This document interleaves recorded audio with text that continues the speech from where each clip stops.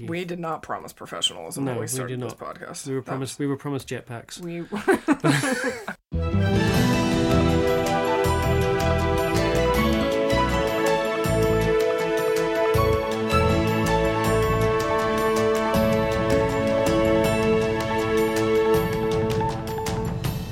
It's Friday, January the 10th, 2020. Happy New Year, and this is the Dutch News Podcast, your weekly chance to catch up with what's been going on here in the Netherlands.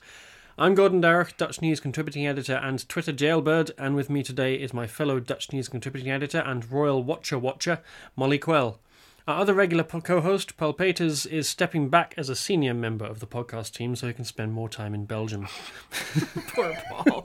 He's not here to defend himself and say these terrible things about him. No, that's not true. It was just a reference to other people who are stepping back from their roles. That's true. Yeah. I mean, if you were going to pick a time, if you were going to step back from your role as anything and pick a time to spend more time, pick a place to spend more time in, would it be Belgium? It would be Belgium. Would it be Belgium, Wisconsin? Belgium, Wisconsin. Yeah, that's a good. I mean, to be honest, the Royals have a good choice. Like Vancouver is really nice. I mean, I get why they are trying to spend more time there. Yeah. I've been very irritated with all of this royal family stuff because as a non-British person, I don't understand it, and it's very confusing. Yeah, and I I've really been aware that it's been somewhat on your mind. Yeah, it's really been tweeting about it non-stop for about 24 hours. It's so dumb. Well, which bit of it's the dumbest bit? All of it is okay. The existence of a royal family is dumb. Okay. The fact that the British media is incredibly trash tabloid press is dumb. The fact that they were really mean to Meghan Markle is dumb. And the fact that now people are pissy at them for trying to take a step back from this role that has been clearly very detrimental to the both of them. Yeah. And then people are mad about it. It's dumb. And then I'm also mad at our union for saying something that I still think is dumb. So it's just the whole thing is just a great everything is fire. Very dumb. I just don't understand. It just seems absurd to me that if you're born into a royal family, we all just expect as society that you just have to keep on keeping on here, as though not everybody else doesn't get to quit. You don't have to join the oil business if your father is an oil man. I mean, your parents might be pissed off at you, but all of society doesn't show up with pitchforks and torches and be no, this is your responsibility. Yeah. But I think the weird thing about this, especially about the British royal family, is that even if you're someone like Prince Harry, who has almost no prospect whatsoever of actually becoming king at any point, you still have to have this kind of peripheral role where you kind of hang around and you do photocalls, and there's no real point to any of it, especially. I mean, at least the Dutch royal family go out and sort of have, Willem-Alexander went out and had something resembling a job before he became king. Well, and all of the princes went off and kind of did their own things. I mean, they have sort of normal lives. The thing that's extra kind of strange about this, that I find extra, it's not strange, it's fucking dumb, is that this other prince who had to step back from royal duties because he was an actual pedophile. People were not nearly as mad about this. Well, the royal family weren't nearly as mad about that. No, it's a weird thing. But there was no. Or they just said that very British thing of just keeping quiet about it and pretending it wasn't happening. Yeah, but they didn't keep quiet about this. They sent out a passive-aggressive press release saying oh, discussions are ongoing or whatever. Check yourself with your pedophiles before you start yelling at Harry for wanting to take a step back from royal duties. Yeah. Actually, what I said on Twitter is, no, they can't have any tea and crumpets. And then British people got mad at me for making... For denying people tea and crumpets. For making references. Stereotypes about British people. But tea and crumpets are both good things. One of the few good things left in the UK. Well, I'm sorry, you can't have any until your media apologizes for being so goddamn racist. Those are your choices. No, you've gone too far now. But really, who has gone too far is Twitter, because they put you in Twitter jail, Gordon. What did you do to get in Twitter jail? It's my first experience in Twitter jail. It was very bizarre. It's very exciting, isn't it? For you it is, because you know what happened. Because Twitter was delightful and pleasant for the 20 minutes you were in Twitter jail. Yeah, well, no, 10 minutes. I think 8 minutes in total. Somebody put up a tweet about they'd been on a dating site, and they'd had... it was a woman who'd been chatting with a guy, and one of the things he said, the thing that made her give up on him was he said something about spaghetti was overrated. So that's a reasonable reason to give up on somebody. Yeah, I think so. My reply to this was, you should have strung him along for a bit. For which I got put in Twitter jail. You deserve to be in Twitter jail for that terrible joke. I can only assume that somebody saw strung along and thought it was strung up or something, because the message I got from Twitter was that it broke their rules on inciting hatred and violence. Against spaghetti. Against spaghetti, or maybe against spaghetti lovers. I don't know. I'm past caring, frankly. Oh, for God's sake. But I appealed and they put let me you back out of in Twitter jail. 8 minutes flat. So Yeah. you've got to give Twitter a little bit of credit there. I got stuck in Twitter jail once for this was years ago, for telling somebody I was going to kill them. But like Right. it was That is more reasonable. Right, totally reasonable. It was in response to somebody making like a string of like really bad dad jokes, and so I was like, Right. "Oh my god, I will kill you" or whatever. And then somebody reported it, and I got put in Twitter jail for 24 hours. And actually, I was like, "This is kind of delightful." Did you actually take your tweet down, or did you try and protest it? No, I tried to protest it. I Right. lost in You the lost. end, but it's fine. Yeah, well, I protested and I won. I fought the Twitter law and I won. So I'm counting that as my first win of 2020. No, the first one of 2020, Gordon, was the sex plane. It was, yeah. Well, I situation. think you need to narrate this week's OPHEF because we've got off to a flying start, literally. I was just reading this, like, crying, laughing on, what was it, Monday or Tuesday? Yeah. And then I realized, I hadn't realized this, but this is the same woman who was, like, had the sex with 7 people in the jacuzzi thing. And then when Right. I realized that, it was, like, even Okay. funnier. I think without further ado, we need to say, Molly, what is this week's OPHEF of the week? So the OPHEF of the week is about Dutch celebrity actress, singer, and TV presenter Katja Schoorman. For weeks, rumors have been circulating about her misbehaving on a KLM plane from Cape Town to Amsterdam. Tabloid magazine Story wrote that she and an undisclosed famous businessman were very loud for the duration of the flight, much to the annoyance of the other passengers and crew. Schoorman responded to the allegations on Instagram earlier this week, categorically denying the story and calling the tabloid magazine trash. Story, in turn, responded in their latest issue with a detailed minute-to-minute account of the flight. It's just so... Oh, it's so good. I mean, I haven't actually read this, but did they literally have a timeline? Yeah, they have a timeline. Right, Yeah. brilliant. Okay. Citing numerous other passengers and crew members as their sources.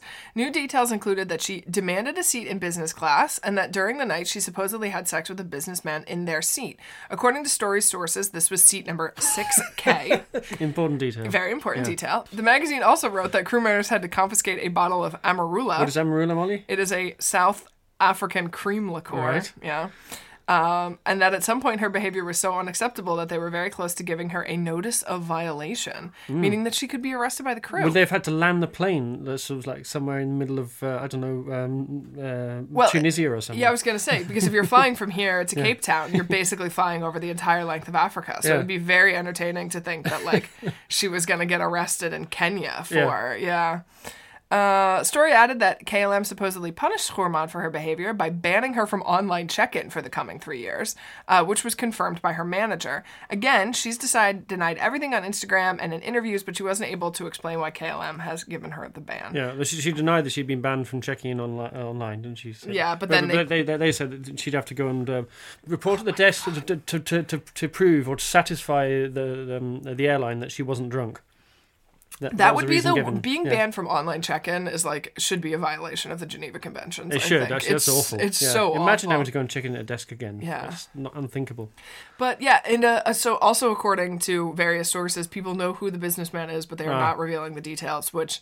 If anyone knows, please email to podcast@dutchnews.nl. Yeah. Because I am desperate to find out who the businessman in question was. Yeah, your email will be treated in strictest confidence. Strictest confidence, yeah. And shared with everybody. Yeah, exactly. Anonymously. Yeah. Well, we won't name our source, but we're No, definitely we'll telling definitely name the everybody who the businessman. businessman is Absolutely. for sure. Yeah. Anyway, yeah, so that's a really good start to this year's OPHEF. It was a great start to this year's OPHEF. Yeah. No, I mean, this could be the OPHEF This of could the year. already be. This is already a very strong contender. for I don't the know how year. you top this as If OPHEF this of had the happened at the year. end of last year, I think it would have been The OPHEF of the year OPHEF for of the year. sure. Yeah. So good luck to everyone else trying to beat that.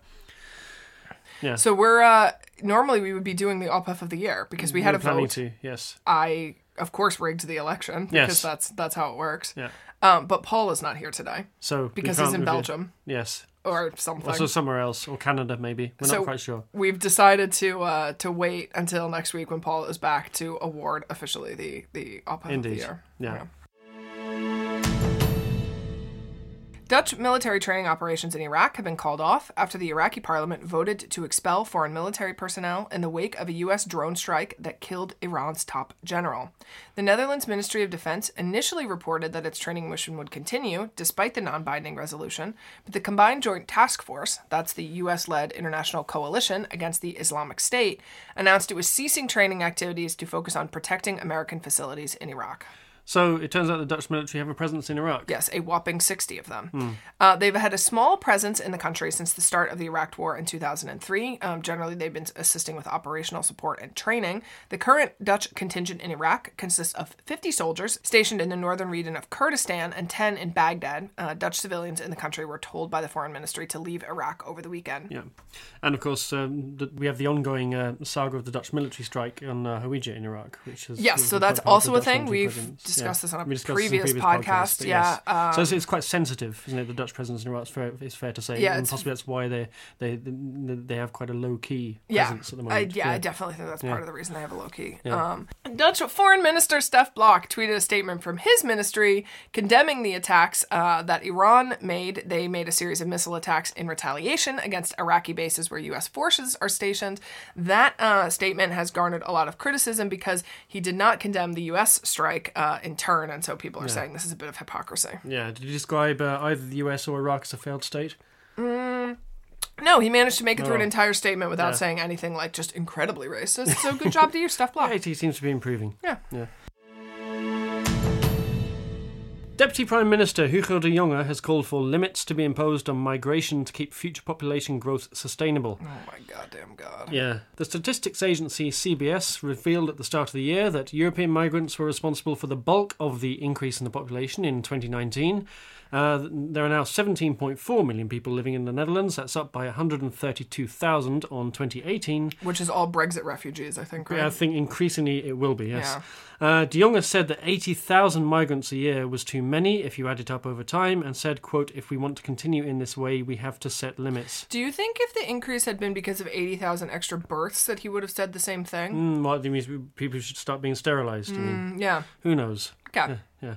Prime Minister Mark Rutte also voiced his concern about immigration over the Christmas break. He predicted it would be one of the key issues for Europe in 2020, and free movement between EU member countries was coming under pressure. Oh, God. Yeah. Rutte said that countries on the edge of Europe were failing to differentiate between refugees and economic migrants, and if they don't tighten it up, quote, the Schengen Agreement has had it. This is really depressing. Yeah. So, when's the next election, Gordon? Yeah, well, it's next year, coincidentally. Okay, yeah. Funny how that works. Yeah, so maybe that's a clue as to why these politicians are suddenly racing to make increasingly, competing to make ridiculous statements about immigration. Yeah. About 14 months from now, and this has all the paw prints of some preemptive dog whistling, frankly. Rutte looks increasingly as if he'll stand for a fourth term as leader of the right-wing VVD. That seems crazy. Yeah, but who else is there? I don't know. De Jonge is one of the two leading frontrunners for the Christian Democrat leadership contest, which will take place sometime this year. And the poll suggests that these two centre-right parties are both vying to finish on top of the pile next March and lead the next coalition government. And it obviously hasn't escaped their attention either that the nationalist right-wing parties, the PVV and Forum for Democratie, are both doing well in the polls at the moment, about 20% vote share between them. But voters have a tendency to flake away from those parties when elections actually come round, so the VVD and the CDA are positioning themselves to catch the windfall. Everything about this is dumb. Yeah. It's just extremely dumb. Is it as dumb as the reaction to Harry and Meghan stepping back? It's difficult. It's less dumb, but more impactful. There is something slightly more rational about it. Yeah. But, yeah, it has more of an impact. So we're just signed up for garbage statements on immigration for the next 14 months or so? I think continued 15 months of, rolling statements about restricting immigration we expect to see. You know what's crazy? Nobody ever tells me, and I suspect you, that you shouldn't have immigrated here, or that somehow you are contributing to the problem. No. I wonder...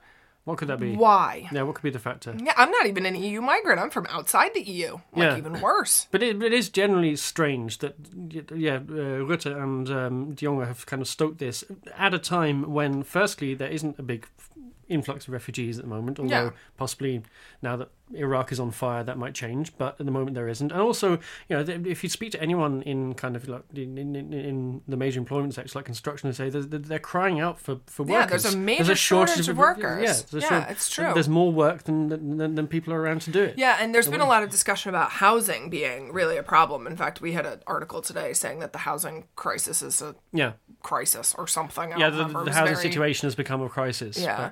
But that has nothing to do with... I mean, yeah, I guess in theory, right, if there's more people, you need more housing. But the fact that they're not building more housing is the reason that there's not more housing. And that has a lot to do with, like, other problems. No, I mean... like the fact that Holland is a tiny, tiny country.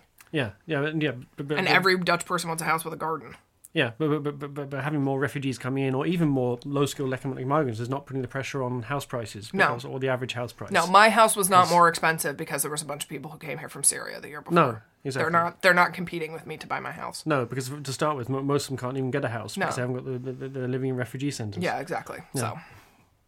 So, I think we can see that the election campaign has started early this time round, and we can probably first expect we have to some more. suffer through a U.S. election campaign, and then 6 months later we're gonna have to do the one here. Maybe I'm gonna. I wonder if I can get sent to Twitter jail until after. I think you should for your own protection. At least 8 letter bombs have been sent to different companies throughout the country, including estate agents in Utrecht, petrol stations in Amsterdam and Rotterdam, and a Mercedes dealership also in Rotterdam. On top of that, several other companies have received threatening letters, which the police say are related to the letter bombs. Fortunately, none so far have detonated, so there have been no injuries. Okay, and the police got any suspects in the frame? Not a clue. They are not even sure what the connection is between all of the companies. A number of the letters have had a sticker from CIB. That's a Rotterdam-based bailiff company. The police have cleared that company of suspicion. If you receive a thick letter, especially one with a CIB sticker, you should call 112. CIB apparently does not use stickers. Instead, they print their logo on their envelopes, so the stickers have been, apparently especially suspicious. Right. Also this week, a number of Belgian politicians received letters with white powder. There's no indication that these things are related. Just to be clear, those letters are being processed as potentially containing anthrax. Right. I listened to a very interesting discussion on NPO 1 about talking with experts about how you track all these envelopes, which is kind of weedsy and nerdy, but was kind of interesting, and we'll link to it in the liner notes if you want to listen to that. They have a lot of interesting investigative strategies for trying to figure out who sends letter bombs. I actually traced letters which have been sent in the post, which is harder than you think it might be. To be honest, I mean, maybe we should be giving PostNL some credit because these letters have been delivered, unlike everyone's Christmas cards this year. Yes, that's that is one thing. Yeah. And they were delivered on time as well. Yeah. But they've all arrived since Christmas. They presumably were posted before Christmas. Yeah. I presume they were posted in September. I think so, yeah. Poor bomber has just been very frustrated with PostNL. This is only funny because nobody's actually been injured. 14 pieces of Meissen tableware are to be returned to the heirs of a German Jewish banker who was forced to sell them to pay off debts imposed by the Nazis. The Restitution Committee, which investigates Nazi loot claims, advised the Culture Ministry to give the items back to the descendants of Herbert Gutmann. The 12 plates and 2 sauceboats are currently held in the Rijksmuseum in Amsterdam, the Zuiderzee Museum in Enkhuizen, and the Royal Palace of Atlo. They were acquired legitimately by the Dutch state after the war, but art detective Arthur Brandt established in 2015 that they previously belonged to Herbert Gutmann, who was a former banker with Dresdner Bank in 1934. That was when Gutmann was forced to sell his art collection to pay off debts that the bank claimed from him after its board had been replaced by Nazi party members. He eventually fled to Britain, where he died in 1939. What's the significance of these pieces, Gordon? So they're part of a set of 435 items that were a gift from the Dutch East India Company to Stadtholder Willem V in the 18th century, and they depict various towns and villages that were significant to the VOC, including The Hague, Delft, Harderwijk, and Enkhuizen, which is where the Zuiderzee Museum is. It's one of the earliest sets of topographical porcelain that was produced in Meissen in Germany. And Laura Brown, who's a spokesman for Atlo Palace, said the 2 sauceboats were especially important because they're in such good condition. Now, although Gutmann's heirs are now recognised as rightful owners, it's possible they will remain on display in the palace because, as Brown said to Ade, the family feel that they should, or some members of the family feel they should be kept in a museum because that's where they'll be safe. Yeah, I think that's a good outcome. So that would be a good compromise, I think. Yeah. So, but really interesting always to look at the work of the Restitution Committee and how much detail they go into to make these decisions. It's really fascinating. It is fascinating, and the whole backstory about the fact that they had to decide, because a lot of this stuff sort of looks legitimate on the surface. He sold the pieces at auction; they were bought at auction, so it's all done legitimately. But when you actually dig into the story a bit more, you discover that he sold them at auction because these unreasonable debts were imposed on him by Dresdner Bank, where he used to work, but then it was taken over by Nazi party members. And he was actually caricatured by the Nazis in their election campaign in the early 1930s. Oh, really? As kind of a grabbing Jewish banker, and they were blaming him for the whole aftermath of the Wall Street crash and the hyperinflation that followed from that. So, so there's always a gruesomely fascinating story behind all these cases. The other thing I always find really interesting about these cases is that now there's so many descendants that how do you figure out who they technically belong to, and then how do you get all these people together to make a decision about stuff? I think that's always really complicated. The Dutch high street is probably going to be a bit emptier in 2020. Clothing chain Steps and Promise are set to close most of their stores this spring under a drastic reorganization plan by their Belgian parent company, FNG, while the Dutch arm of Hudson's Bay Department Store Group was declared bankrupt on December 31st, a month after filing for court protection from its creditors. The news means that all 15 branches of Canadians Hudson's Bay in the Netherlands will remain closed, including 2 which the courts had ruled earlier could be kept open.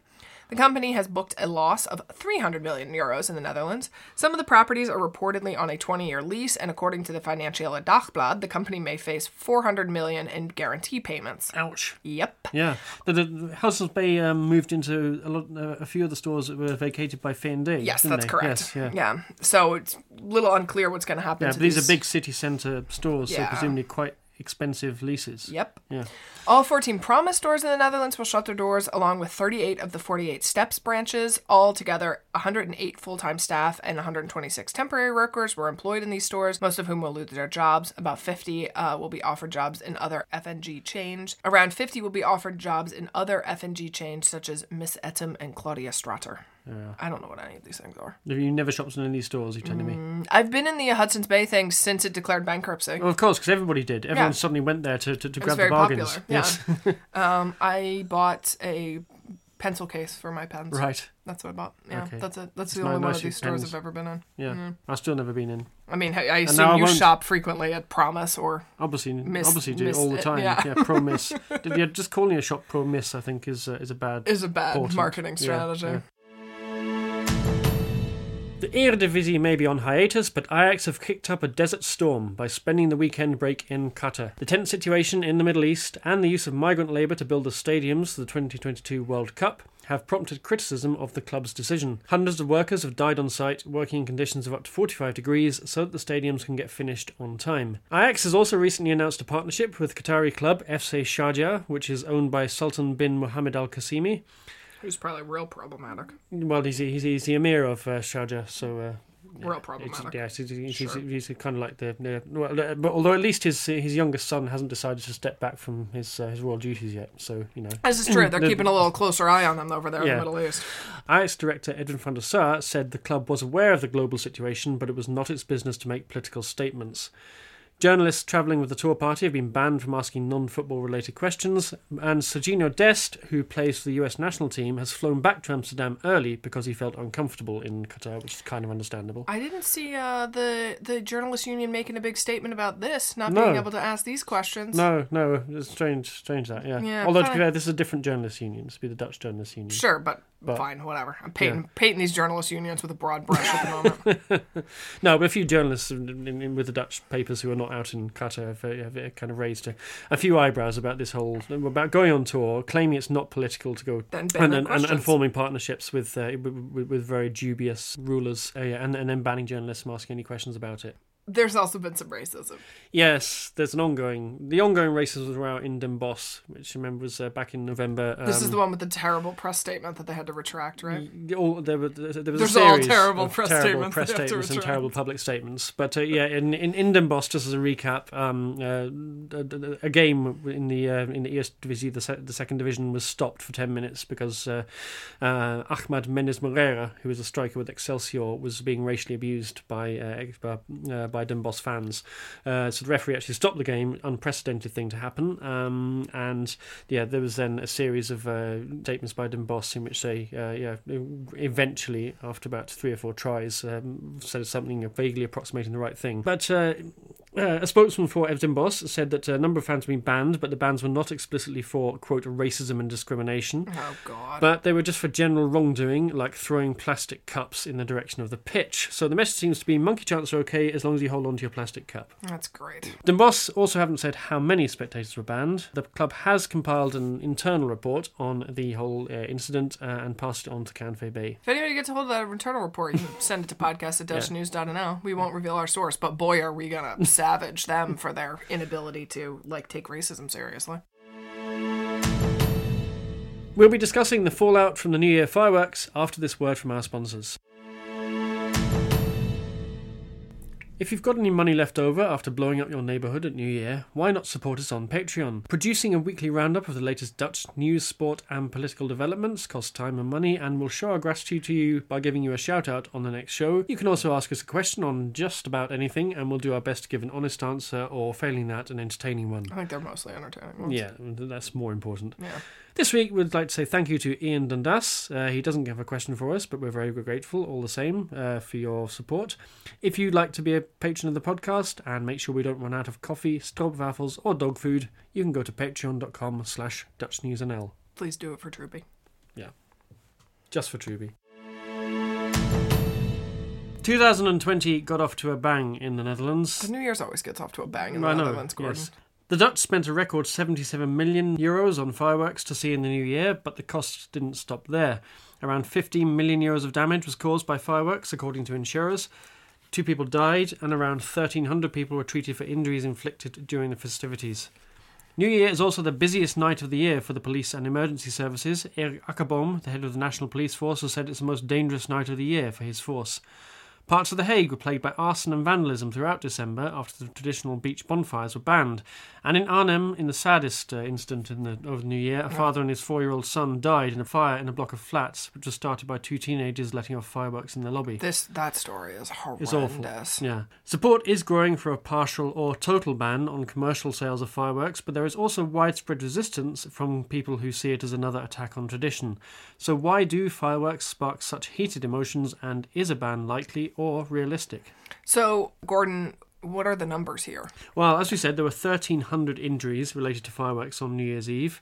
That includes 385 people who had to have emergency treatment in hospital. 168 people suffered eye injuries, which is a 30% increase on last year, and the Eye Surgeons Association said 13 people lost eyes. Yeah. Nu.nl, I think, have said this morning, this is Friday, that the total number of incidents was 400 more than last year. Yeah, so it's a sizable increase. Most of the injuries were caused by illegal fireworks. A lot of talk about illegal fireworks, but actually the largest number of problems were with legal fireworks, around 80%. The estimated cost of damage is lower than last year, but that figure of 15 million only covers immediate claims for things like cars being burnt out. The real cost is in long-term health problems, absence of work and reduced quality of life. The safety board OVV calculated that in the last 9 years, 158 people lost eyes in fireworks incidents, and they projected the total lifetime cost at €134 million. Yikes. So that's nearly $1 million per victim, Yeah. and that's mainly because they're mostly young people, children. Yeah. The average age of a person who lost an eye is 20. Yeah, that's crazy. Yeah. Yeah, I think I read somewhere that 9 or 10 people went blind as a result of injuries this year. Yeah. So, it's totally nuts. Yeah. So we hear every year, right, about a ban. So how much support is there for one of these fireworks bans or partial bans? Yeah, it's always a discussion at the end, well, in the run-up to New Year and also always after New Year when the figures are published. And I think support is growing because the amount of damage is rising, and events like the fire tornadoes on the beach at Scheveningen last year, and of course this terrible tragedy in a block of flats in Arnhem this year, kind of crystallised people's sense that things have gone too far and really something needs to be done. They had a survey in December in which more than half the population said they supported local bans by their municipality. That includes, interestingly, 54% of PVV voters. That's crazy. Yeah, which is given that the party is one of the strongest opponents of any kind of ban, and also is just generally in favour of trying to retain traditions at all costs. Yeah, you know why I think that is? Because fireworks are really terrible for animals, and the PVV has this weird pro-animal streak. True. Yeah. 40% of people in general are in favour of reducing the time window when fireworks can legally be set off. I would like that too. Yeah, which currently starts at 6 p.m. on New Year's Eve until 2 a.m. on January the 1st, although, yeah, if you live in a major city, you start hearing fireworks before Christmas. Yeah. Yeah, I mean, I guess enforcing the existing ban would be useful. Well, this is a big crux of debate, whether we should introduce more measures or just enforce the ones that are in place now, which you can tell are not really rigorously enforced, and whether they can be enforced, given the amount of fireworks that circulate. Yeah, I mean, it's hard, I think, to enforce these fireworks bans, right? Because, like, you don't know that this thing has happened, and then by the time it's happened, everybody is scattered. It's very hard to, like, what do you do, catch somebody with a lighter? Like, that's not... No, exactly. Unless you actually catch people in the act, what are you going to do? People aren't going to report their neighbours for letting off fireworks. Yeah. Well, even if you wanted to, I mean, like, what am I supposed to do? There's a bunch of guys in front of my... Like, if you knew it was the neighbour, like, specifically if you know who the person is, but most of the time, it's like teenage boys from around the corner. Like, exactly. I don't know who these kids are. Yeah. So what do the politicians say? Okay, so there was a proposal submitted on January the 1st by GroenLinks and the Partij voor de Dieren to ban sales of fireworks to consumers altogether. And that's the first real proposal of that kind by a party in Parliament. GroenLinks obviously is concerned about the environmental impact of fireworks. The PVDD, obviously, as a dog owner, you'll know the impact on animals. So yeah, it's tremendous. There's the Animal Rights Party, also, obvious reasons for wanting to restrict fireworks severely. But the parties have also said the measure is designed to reduce the number of attacks on police and ambulance crews who go out to answer emergency calls. So we live in the Haaglanden, right? That's the like sort of police district that we live in. And they said after New Year's that 10% of the calls that they get during the year happens in this period between like 8 o'clock on New Year's Eve night and like 4 o'clock in the morning the next day, which is insane. Yeah, and the crazy thing is, first of all, it's a very busy night for the emergency services. You kind of expect that, but also the fact that when ambulances and police cars turn up at incidents, they start being attacked by people throwing fireworks rocks and fireworks at them. They attacked a funeral procession this year. Did you see that? That happened as well, yeah. Crazy. In Ada, I think it was. Yeah. The main parties have long opposed an outright ban for a number of reasons. First, of course, it's tradition, and so, like slavery and beating your wife. So, that makes people very resistant to changing anything, even when people are losing eyes. That's an argument put forward particularly by the right-wing parties PVV and Forum for Democratie. They say that millions of innocent citizens having fun shouldn't be deprived of their entertainment just because of a few hooligans. There's also the argument that a ban just wouldn't be effective because it would, first of all, the police, there's no way of enforcing it. As you say, it's very hard to get to actually to catch people in the act, and it would just fuel the trade in illegal fireworks. If you ban fireworks in the Netherlands, that's one thing, but how do you stop people bringing them across the border from Belgium or Germany?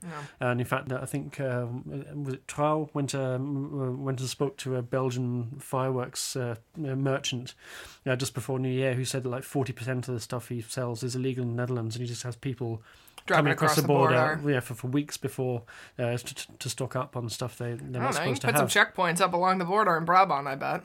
To find some people. Are you saying Grenzen dicht? Yeah, Grenzen dicht for fireworks. I mean, the thing is with this thing, like many things, is that, these are like premeditated crimes. So like people are thinking about doing this ahead of time. And you don't really have to it's different than trying to prevent something like domestic violence or something like that, where it's like very in the moment sort of things. Like those are much more difficult crimes to kind of prevent. But this, I mean, like if you slapped a couple of cops along the border and you just handed out some really big fines for stuff, and people start seeing that after a couple of years, like people are going to stop. Like they don't want to be fined thousands of euros for bringing in illegal fireworks or for setting off illegal fireworks, I think. And it doesn't need to be permanent. If you just have a couple of temporary checkpoints once in a while, just the same way you do speed traps, just turn up for a couple of hours and fine everyone who's going to check all the cars. Right, I mean, this is the same, exactly. This is exactly the same way that you enforce speeding. It's like these kinds of things. I mean, it is possible to there's enforce. not a cop on a speed camera on every corner, yet most of the time people obey the speed limit. I mean, why is that? Because there is a chance that you will get caught and the fines are high and really irritating. Yeah. There are signs of a shift in sentiment, though. Two of the parties in the coalition, D66 and ChristenUnie, want to see restrictions on the sales of firecrackers and rockets. The CDU have also come out and said that, with the suggestion that only licensed clubs should be allowed to set off fireworks from now on. So there is increasing support for a ban, and there's now a narrow majority in Parliament in favour of limiting fireworks sales, even if not banning them outright. The two biggest parties in the coalition, the VVD and CDA, remain opposed to a ban, but the VVD have admitted there's a very big debate going on among their membership, particularly with local VVD politicians, on what to do. And Parliamentary Group Leader Klaas Dijkhoff has said in one of his famous Facebook posts that he is not, quote, deaf and blind, which is perhaps unfortunate choice of metaphor, this wording, to the arguments for tighter restrictions. And so I'm seeing a lot of stuff at the local level, right? Like Rotterdam has said that they want to be the first city without fireworks. Like I think the city center of Leiden banned fireworks or some kinds of fireworks from going off this year, which I guess they expected some pushback from and then didn't really get a whole lot of pushback. It was a lot of people being like, I'm here to set off my fireworks. The cops were like, can't do that anymore. People were like, Oh, okay. But yeah, at local level, we are seeing much more movement, I think, particularly in the big cities because of the scale of the impact, particularly last year. Rotterdam Council said last week that it wanted to ban all commercial fireworks, and it looks as a majority on the council in favour of doing that, including the VVD. VVD is strong behind the move, which is quite a seismic shift. Amsterdam, similarly, again, with the VVD, with the support of the VVD, has come out in favour of banning commercial sales. They're going to be debating that in the council, I think, next week. And GroenLinks and Labour are also signed up to that. The PvdA, the Labour Party, like the VVD and CDA, have been opposed to a national ban, but that could be shifting, particularly because the mayor of Arnhem, Ahmed Marcouch, he said on New Year's Eve last night, obviously he was interviewed about the fire in the block of flats, said it was time for a nationwide ban. He said only a nationwide ban would be effective. He and Ahmed Abu Talib, the mayor of Rotterdam, has also said that if you just ban it in cities, it's really unenforceable because people will just go to the next town to buy the fireworks there. Also, that means the police can then concentrate on illegal fireworks. Part of the problem is, you can hear fireworks being let off, but how do you know if it's a legal or an illegal firework? Because if all fireworks are illegal, it's pretty straightforward. Yeah. The National Association of Eye Surgeons has also long been campaigning for a total ban, and the Safety Board wants to ban firecrackers and rockets. That's also the view of Johan Remkes, Mr. Stickstoff. Mr. Stickstoff, yeah, all pops up everywhere these days. He's also the acting mayor of The Hague, of course, which is one of the biggest New Year flashpoints. Yeah, of course. Yeah. So, I mean, what are the chances that this is going to happen? Yeah, I think it is increasingly likely, certainly at local level, and perhaps this is going to begin at local level and gradually sort of move Work up. Its way up. Yeah, and that will increase the pressure on national politicians, because what we've seen over the last few years is we've seen more and more restrictions coming in. So the loudest types of firecrackers and bangers now being banned. The window for letting off fireworks has been restricted. If you attack an ambulance worker or a police officer over New Year, you get it's a much higher fine. The penalty is tripled, or the prosecution service will apply for a much higher penalty because it's New Year. But none of these measures has actually had any real effect. The number of incidents and the severity of the incidents keeps going up. So at some point, people are going to have to, I think, swallow the fact that unless you have much more stringent measures, you're not going to really tackle the problem. Rotterdam now, obviously, and Amsterdam seem pretty on the path towards imposing local bans. Interestingly, in Amsterdam this year, or this year just gone by, they cancelled the big sort of public display and said that people preferred to set off fireworks in their neighbourhood, so wouldn't be surprised to see that decision reversed for next year. In The Hague, the mayor wants to restrict sales, but Groep de Mos is the biggest party on the council, and they were we'll see how that happens. We'll see how that happens. But given that Richard de Mos was one of the sort of most vocal supporters of the of the bonfire committee, has anybody looked into the fact of whether or not he just owns a fireworks company? Because I feel like who knows? Yeah. The mayor of Utrecht, Jan van Zanen, who is also a VVD politician, he's urged his party to support a local ban. So in urban communities, there's certainly a lot of support. In rural areas, perhaps less so. And as we said, the two main coalition parties are still formally against an outright ban. I think a lot of it is going to come down to those two parties, the VVD in particular. There seems to be growing support within the party for a ban on fireworks, and perhaps that will reach some kind of tipping point. Klaas Dijkhoff has said his instinct as a liberal is to ban as few things as possible. So free heroin and guns there, Klaas Dijkhoff? Yeah, I think so. Okay. He'd like that. Sure. He's from Brabant after all. Yeah, that's true. We'll get to the point where you've tried everything else, it hasn't worked. The only way to go really is to have a almost partial total ban. I think there also needs to be a discussion about directing people to change the cultural norm of this. I mean, it is not inherent in the human condition that we set off fireworks at New Year's. This sort of personal consumption or use of fireworks does not exist in many other places. Lots of other places in the country, right? Just the cities have a big fireworks display, and that's what you go see on New Year's and that kinds of stuff. So there also should be some discussion about trying to focus people on having some kinds of other New Year's Eve traditions that can eventually take hold that would keep people sort of out of just standing around outside blowing stuff up. Yeah, and it's kind of bizarre that you have this tolerance to these kind of Wild West conditions that you have at New Year, where everyone knows that people are out there doing all kinds of things, letting off illegal fireworks, doing things with fireworks you shouldn't do, firing fireworks at the police and the ambulance, which just seems unconscionable. And in what's the other 364 days of the year is such a kind of well-ordered, law-abiding society. People seem to it's a bit like the Purge. approach, right? Well, It like it's is. fine the rest of the time. You just do it it's this one sort time of like of the end year. of the war or something. You have this sort of window of where anything goes, Yeah. and even when it's completely destructive, and they know it's coming. They go around before New Year, shutting off the letterboxes, Prulabox, and then, yeah, exactly. and the recycling bins. So everyone knows it's going to happen, but nobody actually seems to think about maybe just deciding collectively that we shouldn't put up with this anymore. Yeah, I mean, I think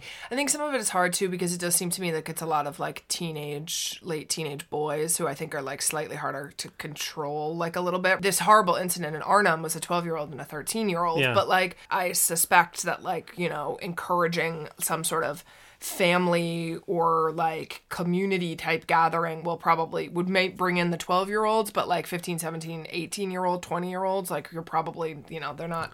But even they're not completely lost. They're out with their peer group, and there can be a certain amount of peer control, peer pressure. Yeah. I think that maybe the example to draw on here is actually the bonfires in Downdorp and Scheveningen. Now, okay, those eventually got out of control, and we couldn't have them last year.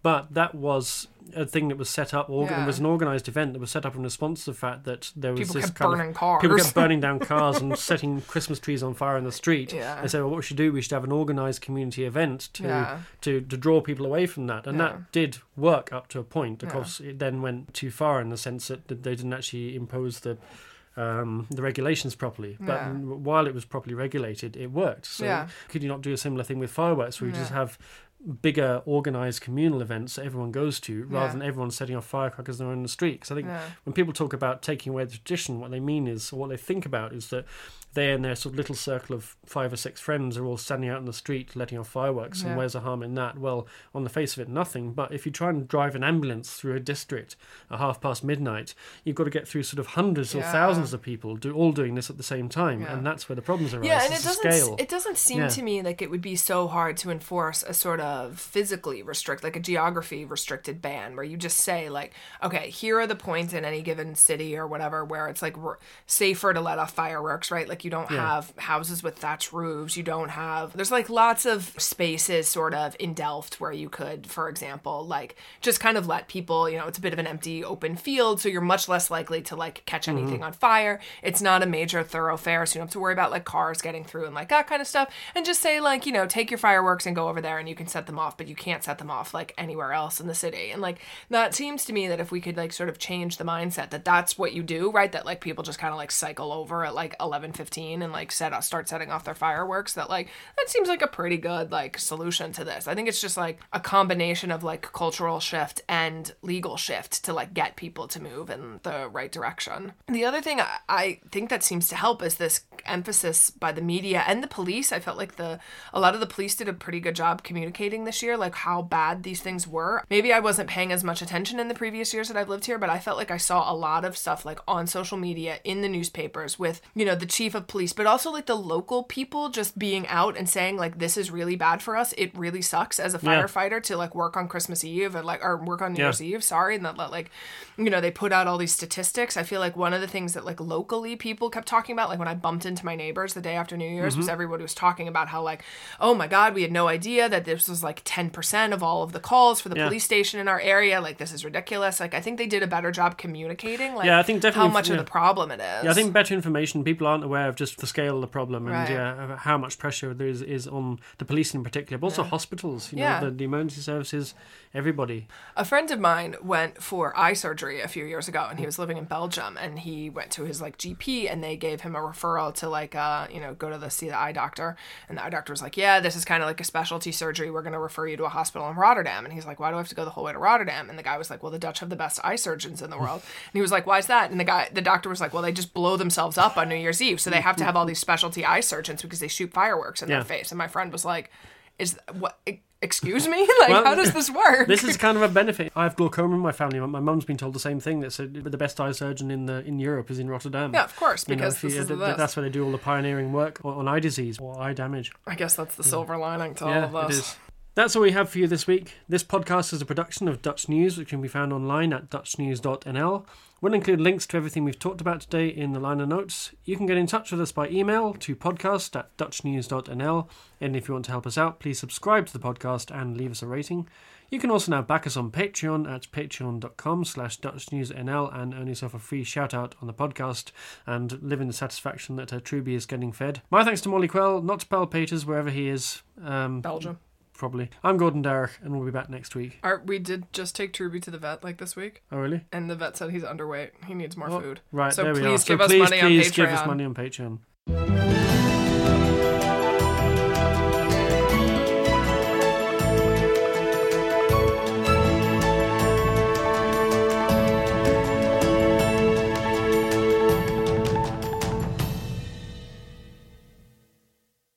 You wrote condom. You said condone. I wrote condom. You said condone. What you meant was condemn. Yes.